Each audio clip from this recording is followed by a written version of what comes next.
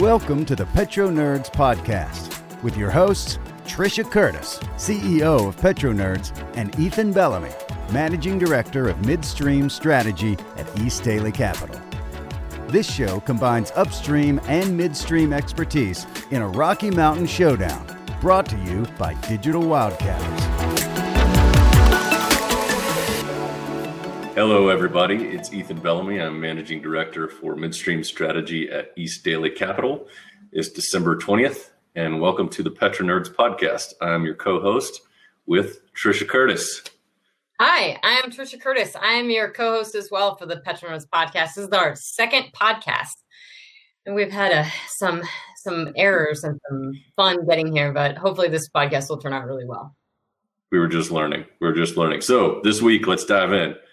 We had WTI up 5%, closing 49 and change. Brent, $52.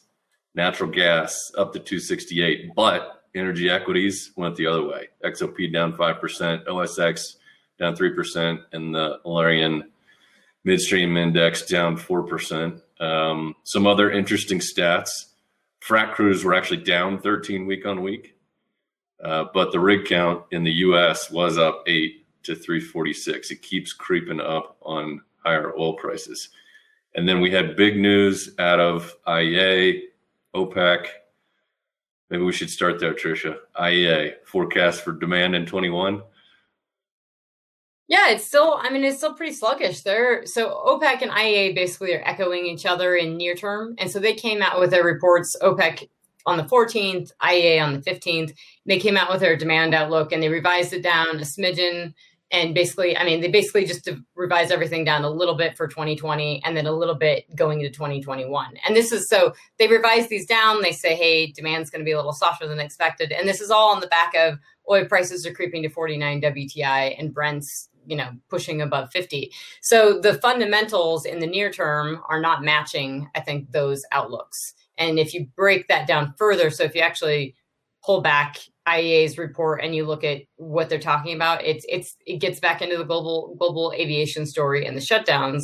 So they're sort of honed in on these near-term shutdowns, and the market's either racing ahead. But we talked about this in the first podcast of how much fundamentals play a role. And at the end of the day, there's only so much froth you can put on the oil market. And really, I think particularly in this market, pretty hard to add too much of it. I'd love to get your opinion on that, but I think overwhelmingly the fundamentals are showing us that OPEC has cut production, and we see that in the OPEC figures. Also, super impressively, Libyan production went from 200,000 barrels a day to above a million barrels per day in a matter of 2 months, and that supply has been absorbed to the market. So if we're at $52 Brent, and we have that supply, you could have a little froth and vaccine hopes, but oil has not told us that story this entire year. We've basically been above 40 WTI from June, and we're just now creeping to that 49. To me, it's saying that the underlying fundamentals are relatively strong. And I say relatively because, 49, by comparison, this is much stronger than we were at, but this is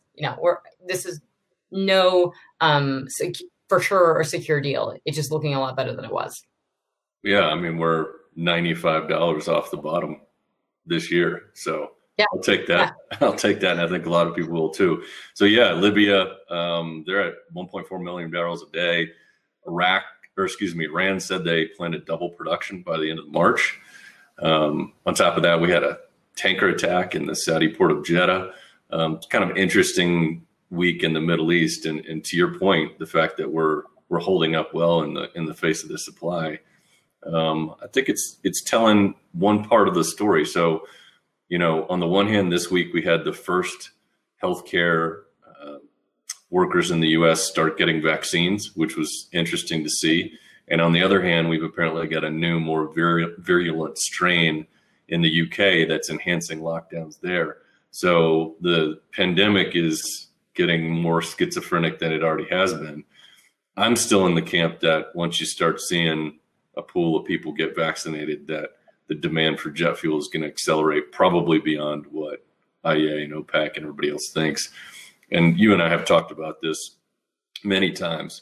All these forecasting agencies are always wrong and sometimes horribly wrong.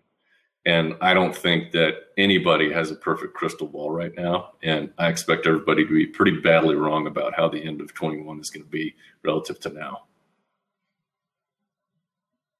Yeah, I mean, you're right. These forecasts are, I mean, you have to be humble in forecasting. That's why I used to always hate to do them because I just thought they were crap. When people forecasting production, back in the day when shale was surging and everybody was asking me to do a forecast, and I'd be like, ugh, I hate it. I don't mind doing these near term, like 2-year outlooks on production. And actually, I've been really confident about getting back to 50 before the end of the year, and we're hitting it. But I think a couple of things to mention that you just talked. So it's not a more virulent strain in the UK. It's actually it's a correlation versus causation, and they haven't suggested that yet. It's the two are together. They've realized that there's been a rising case count in the past 10 days. So it's really, they think they're seeing a much more rapid spread in the past 10 days. And because of that, they basically canceled Christmas and changed all the, increased the shutdown measures and everything right on the back, like days prior to when they just said you could have more households getting together. What does that mean? So they don't think it's more. What does that mean to cancel Christmas? Just like festivities? And I mean, you lived over there, so what does it mean? Yeah, well, they're rule followers. I mean, they put in these rules and they like expect everyone to follow. We're just kind of like, I hope, not everybody's getting together. It's not really enforceable over there. They're basically, they give guidance and guidelines. And then they also are trying to, if you listen to Sky News or BBC, you can listen to the Tories and the Libs like duke it out on these issues and how whether or not they should have policemen like knocking on people's doors at Christmas and, counting how many family members are together in different households. So right up until I think it was a day or two ago, Boris Johnson had basically come out and said, you can get together for Christmas with 1 or 2 different households together. And then they cut that back down saying, don't do it, basically stay home for Christmas, because they had 10 days of data suggesting that this virus is spreading super rapidly. And so that it's like an R0.4 or something. So anyways, that's happening. At the same time, we're seeing crude go up. So to your point, there's a tale of two stories here. And I think that the vaccine stories that we did see, I mean, it's been over 2 weeks now that the first vaccines were being implemented, the Pfizer and BioNTech vaccine in the UK. And we started that last week in the US. And then we're already going to roll out this Moderna one as well, it looks like very soon. And that one, it looks like it's much better in rural communities as well, because you don't have to have the cold storage.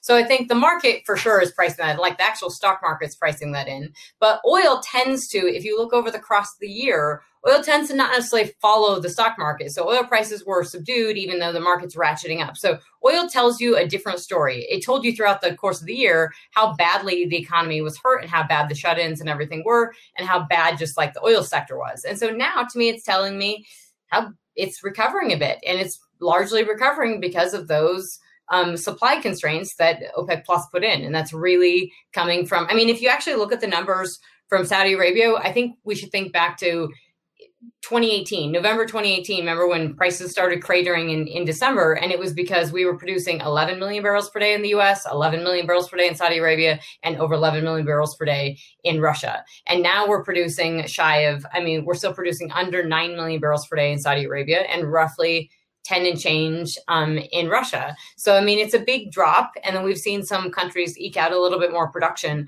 But really, this Libyan story, and you mentioned Iran, I mean, Iran is planning on bringing these barrels back. And actually, there's a couple of stories, both that I've heard internally and externally that's been validated by the Wall Street Journal and Bloomberg, that Iran is already eking barrels back onto the market. So their exports are probably a little higher than they're suggesting, which means the market is absorbing that as well. And those barrels are probably going to China and Syria and North Korea. But I mean, the fact that that's happening is relatively impressive. And I think, my clients and folks know that I am not a long-term bull on oil prices, but I tend to be more near-term optimistic than most, because I think that the fundamentals suggest that 50 is sort of the magic number, and we're darn near hitting 50. And I think what's really, really important for people to appreciate and realize is how important that $50 number is. Like, honestly, the Russians probably are getting a little bit nervous that Brent is over $50, because when we start getting above 50, we start getting to this territory where folks within OPEC want to cheat. I mean, we saw the issues with Kazakhstan and the UAE at the last OPEC meeting, and they want to increase production. And actually, over the past month or so, they have eked out a little bit more production.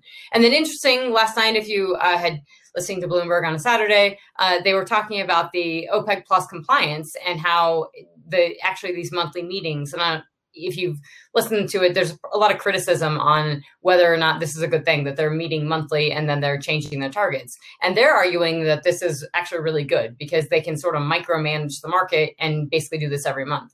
And honestly, if you think back from a historical perspective, this is super historical. It's definitely unprecedented, the fact that they have sort of a long-term broad engagement for the next 2 years, and that they're going to be managing the market on a monthly basis. I mean, you and I do this. We work week to week. The market changes wildly within a day or two. So it makes sense to me that OPEC would be coming and trying to do this. And again, when we say OPEC, we're really talking about Russia and Saudi Arabia coming together and managing this on a monthly basis so they can get ahead of this. And I think that does bode well for 50-ish plus oil prices. So what do you think is going to happen in U.S. shale, and what do you think that the powers that be are missing about elasticity of U.S. supply?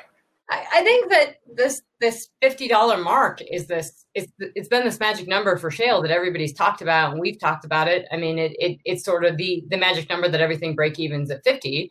But we've seen the rig count. I mean, right now the Permian Basin is at, according to Enervus, it's 185 rigs in the Permian Basin.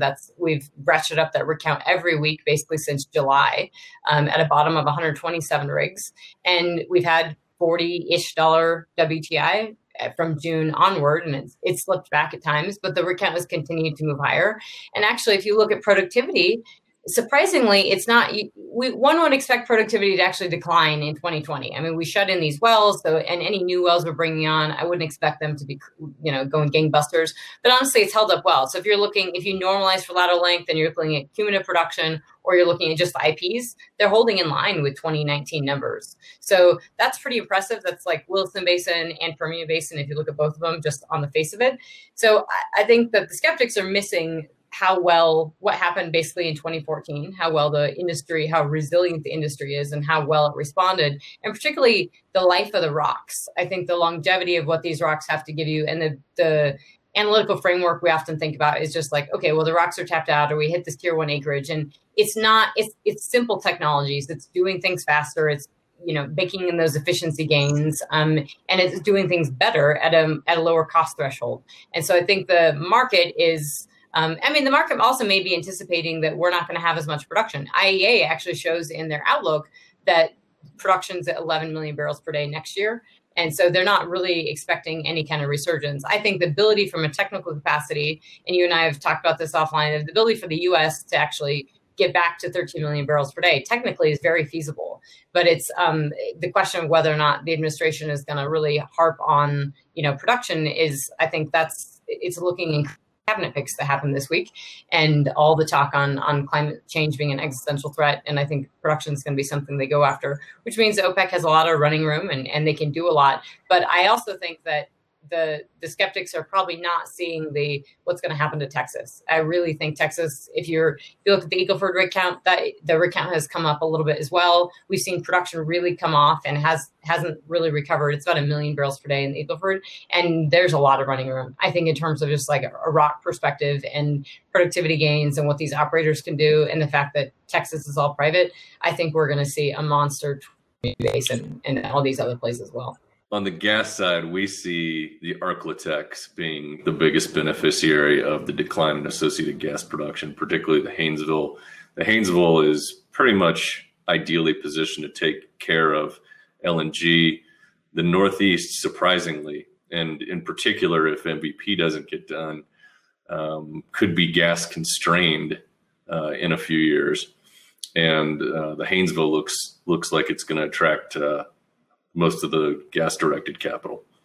A little bit in the Haynesville and the Marcellus, but can we talk about your perspective on the Permian side? Because if you pull up Permian production now, you realize that it was basically barrels per day in March, and gas production was like 17 BCF a day, and gas production came down, but has really recovered pretty well. So, what's your personal perspective, as well as maybe East Daily, and how you're thinking about the midstream piece? Because if you're just looking at water, crude and gas within the Permian Basin. Crude hasn't come back yet. Water's still down, but gas is coming back. And that's probably because you have, the associated gas is coming up on some of these older wells. But can you just walk us through that a little bit? And really, are we, if the Permian wants to go gangbusters next year, do we got to start worrying about gas capacity again? Well, you're in luck, because I'm going to show you a slide from our report, which just went out this week, Dirty Little Secrets, a shameless plug for East Daily's annual report. And this is our view of associated gas production in key oil basins. And this is based on the strip as of about a week ago. So you can see we don't see that bouncing back. Obviously, this will change quite a bit if we see, say, $60 oil prices. But we think, for the most part, associated gas is going to make a modest rebound into 21. And then, with the exception of growth in the Permian, where we actually see gas processing infrastructure, utilization looks pretty good in 2 to 3 years. The other oil basins aren't gonna show enough growth to supply that giant wedge of associated gas that was suppressing natural gas prices up until this year. We're still looking, we've seen a little bit of winter weather weakness on gas prices lately, but we still are very constructive on gas prices into 2021. And what's interesting is some of the side phenomena that are occurring. For example, gas capture in the Bakken is very high right now, as flaring has subsided because of the associated gas. That excess capacity is being taken up by gas plants. And we actually think gas capture by G&P is going to peak in 4Q, exceed the first quarter, which is kind of interesting. And ONEOK is actually going to, we think, post record company G&P volumes in the fourth quarter based on capturing gas and expanded capacity utilization there. Okay. But so you would say then, with that chart that you showed and the fact that we know that Permian Basin gas has come back up to nearly almost 17 BCF at 16.8. So it's recovered. So you were suggesting that associated gas has come off considerably just because that oil is not going to come back nearly as quickly. Yes. And, okay. One gating factor. So I want to point out, yes, there are pretty substantial changes that can happen. And there's basically no reliable confidence interval on oil prices in the next 6 months. If you put an 80 or 90% bracket around it, you're talking $15 or $20 a barrel in either direction. But what's different this time is that you've got forces keeping public companies in check. So they won't be able to accelerate drilling as much or as fast as they have been because of the pressure on bank lines. So the promises for free cash flow from E&Ps, investors are going to hold them more to that line of business strategy than they did when it was all about NAV growth and flip. They have to stand on their own feet, so to speak. And the same is true largely for midstream. They're a follower, not a leader. We think probably close to $200 billion in free cash flow through 2024 on midstream on a lack of CapEx, which is an enormous shift from a free cash flow deficit of $15 to $20 billion look back. So despite the lack of production, in a certain sense, the fundamental health of the companies, both in upstream and midstream, that have survived to this point ought to be better, and they ought to be able to keep some margin in place because the amount of capital being steered isn't as limitless as it was before. We still think that there's going to be significant capital access, but nothing like the piles of money being thrown into the sector from, say, 2010 to 2014 in particular, and through 18, if you will. Okay, I disagree a little bit with that, in that I think that the things that people don't appreciate are often that how easily adaptable companies are, how the private companies do go back to work. And I think all you have to do is look at the number of operators that were drilling. And I mean, you had 39 operators drilling in the Permian in July, and you have over 70 operators drilling now. And so the sheer volume in just the number of operators, when we think about, and again, this is the Permian, and we've talked about this before offline, and that it's, if you're looking at the Permian versus other places, it's different. But the amount of private companies and the amount of private equity companies in that space, it's way more than if you listen to any analyst on TV talking about the oil market, they would have told you that anybody drilling with one rig, these private equity backed companies, they would have been done in April. And they're not done. They've actually come back. Some of them have actually drilled through it. And that's the piece where you asked about, like, what are people missing? I think that's what they're kind of missing. And they're also missing is that amount of private money that people are getting, there is some access to that private capital. There's still access to some private equity. And then that cash flow from operations, like when oil prices are $50 a barrel, many companies are making money. That free cash flow is generating the ability for them to make money. And I think you're vehemently arguing with me in the same. We're saying the same thing in different ways. I absolutely believe that the capital. Yeah, we are. The capital. Wait, let me finish. The capital is going to coalesce in the Permian, but we're not going to have the flood of tier 2, tier 3 oil basin excess capital and activity that we had before. So the difference is we are really focused on economics in the places where it makes sense to do that. And the Permian's going to take the lion's share of oil-directed capital. Yes, there's a lot to finance that, but I don't think there's a lot of excess capital that's going to finance tier 2 and tier 3 drilling economics. No, I don't think it's going to go to places that worse drilling economics, but I do think that depending upon the regulatory environment and, I think North Dakota could really thrive because the Wilson Basin just has excellent rock. But I mean, if we have problems with Dakota Access or Enbridge Line 5 or Keystone XL getting developed, which very well may happen under this administration, then nobody hurt. If prices were to go to $60 a barrel, there's no worries because it's just going to go on rail. And even $55 a barrel, if you could make your economics work in the Bakken with 45 and you're railing for 10, I mean, we may see some stuff. I just think that the unique pressures this year if prices are at 50 and you have this unique regulatory environment which is pressuring, you're going to see everything where there's private land, you're going to see this honed in focus.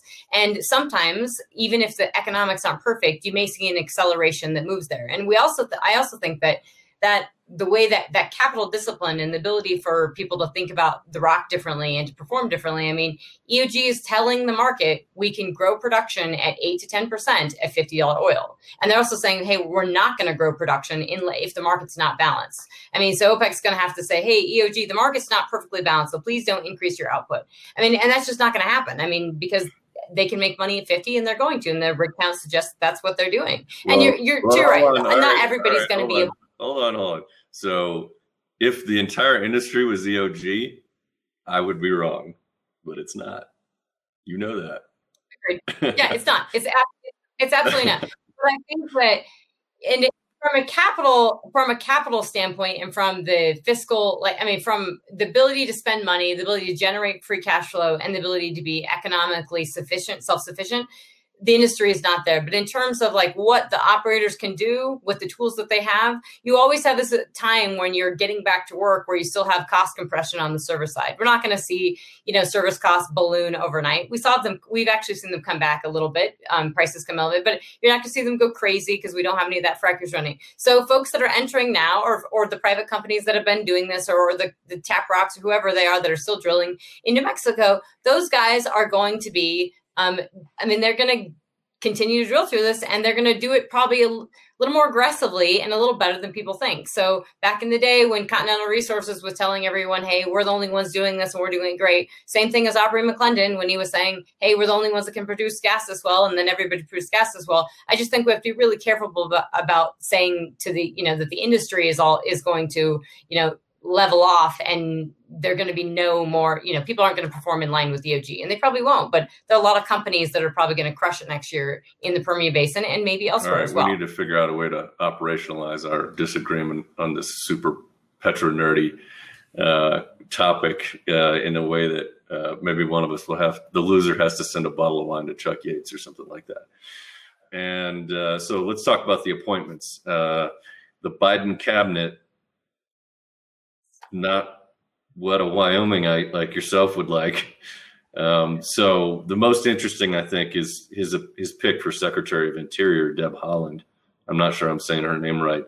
Apologies if I am not. She is a progressive from New Mexico who appears to not be a big fan of oil and gas. And Wyoming had a study this week that basically calculated something around $700 billion and destroyed total economic value from a leasing or a drilling moratorium on federal lands. How do you think this is going to play out, Tricia? It's a great question. I think that this world is going to look a lot different. I mean, 2021 with this new administration is just going to look a lot different. And this, there were some comments actually in the last few days with regards to climate change and the czars that, and I don't think I'm being too aggressive in saying that the czars that Biden's putting in place, but basically calling climate change an existential threat. So I think it's really clear that climate change and energy production is going to be a focus of this administration. And that pick on Interior, I mean, she's from New Mexico, and I think in that there was a Washington Post article and a couple other articles where she said directly, I care about all these jobs, and she's from there. But it's caring about the jobs and also being an advocate on what you're advocating for. I don't think we're going to be protecting those New Mexico oil and gas jobs. It looks much more like this is tilting in favor of these folks that are advocates on the climate change side. And it's just there's no favor to oil and gas because it's out of favor for a number of different reasons. So I think that the severance taxes from New Mexico, Wyoming, the risk is it Gulf of Mexico as well, and how quickly it goes down the pipeline, right? There is a little bit of time. I don't think this stuff happens overnight, and Biden isn't going to do I doubt he's going to do an executive order. So it is going to come from these recommendations by these cabinets. I'm sure they'll be doing studies. I'm sure some of those studies are going to be what impacts the actual drilling and completion of these wells going forward. So if you're an operator, you should be drilling and completing these wells as fast as humanly possible right now, because you have concern that stuff is going to come down the pipeline. And I think the industry just has to be really honest with itself on, especially these comments we've heard from Sharif Suki and from Bill Thomas and these folks about how easy it's going to be able to work with the Biden administration. I mean, these picks within the cabinet are not the same people you were dealing with under an Obama administration, right? It was very different. And Obama made it clear how he entered. I mean, he entered the Keystone debate by jumping on a radio show in Nebraska and sort of getting involved there. But I mean, he didn't actually get too involved in domestic oil and gas production. And in fact, he sort of allowed, to flourish and allowed exports to sort of go up for liquefied natural gas. And this, I mean, there's serious ramifications, I think, from a energy security geopolitical framework of just in a year from now, if we do indeed, as the IEA points out, if production is just 11 million barrels per day, I mean, a year from now, and we're importing that crude oil, I mean, that's 1 million barrels per day that we're getting from other countries. I mean, and if we don't actually get any of these pipelines fixed, if Line 5, you should comment on that, Ethan, on what's going to happen in the Midwest with the actual existing pipelines that are moving both Bakken crude and Canadian crude oil. I mean, if those are threatened, we're actually changing how we're moving domestic crude oil production now. And so that production could be further threatened, which means we're then importing those barrels. So not only that the Biden administration will be working on domestic climate change issues to impact, oil and gas production. And in turn, I mean, to be fair, I think they're going to go after methane leaks and methane. So I think from a flaring, capturing the flaring and everything that you commented there is big, but it's really going to be about methane emissions. And the fact that France thinks that we have some of the dirtiest gas in the world and they don't want to import our liquefied natural gas is one of these things. So I think the industry, and I told a reporter this week from Brink interviewed me on this and asked about methane emissions. And I said, this is already a focus of the industry. I think the industry is going to work really aggressively to measure it and to lower those emissions. But I believe now that we are on, it's standardized. So basically, it's not the actual emissions. It's the standard number that basically they set on U.S. emissions, and then that's what the shale industry looks like. So I think the industry has an ability to sort of innovate their way out of that. But the question is whether or not, it's going to look like sort of this Polis administration in Colorado, where you're not going to, you can evaluate permits, but it may take 10 months to evaluate permits, and you may never actually get one. If that's what's going to happen under the Biden administration, I mean, yeah, the reality is you're going to see development of oil and gas get severely curtailed in all these states with federal land exposure. And that is going to have a direct impact on the jobs and the welfare of those states, and really going to have an impact on the money that they're bringing in. I mean, it's considerable. I mean, it's not a small little dent, and it's going to have an impact on those states' economies. I think that is probably a good place for us to wrap this up. On a more positive note, the market will be closed at 1 p.m. Eastern on the 24th for Christmas Eve and closed on the 25th. So I'm not sure when this is going to air, but we will see you after Christmas. With that, I'm Ethan Bellamy from East Daily. I am Tricia Curtis from PetroNerds, and we are your hosts, and we'll be back soon, apparently, for the next PetroNerds podcast. Awesome. Thanks, Tricia. Bye.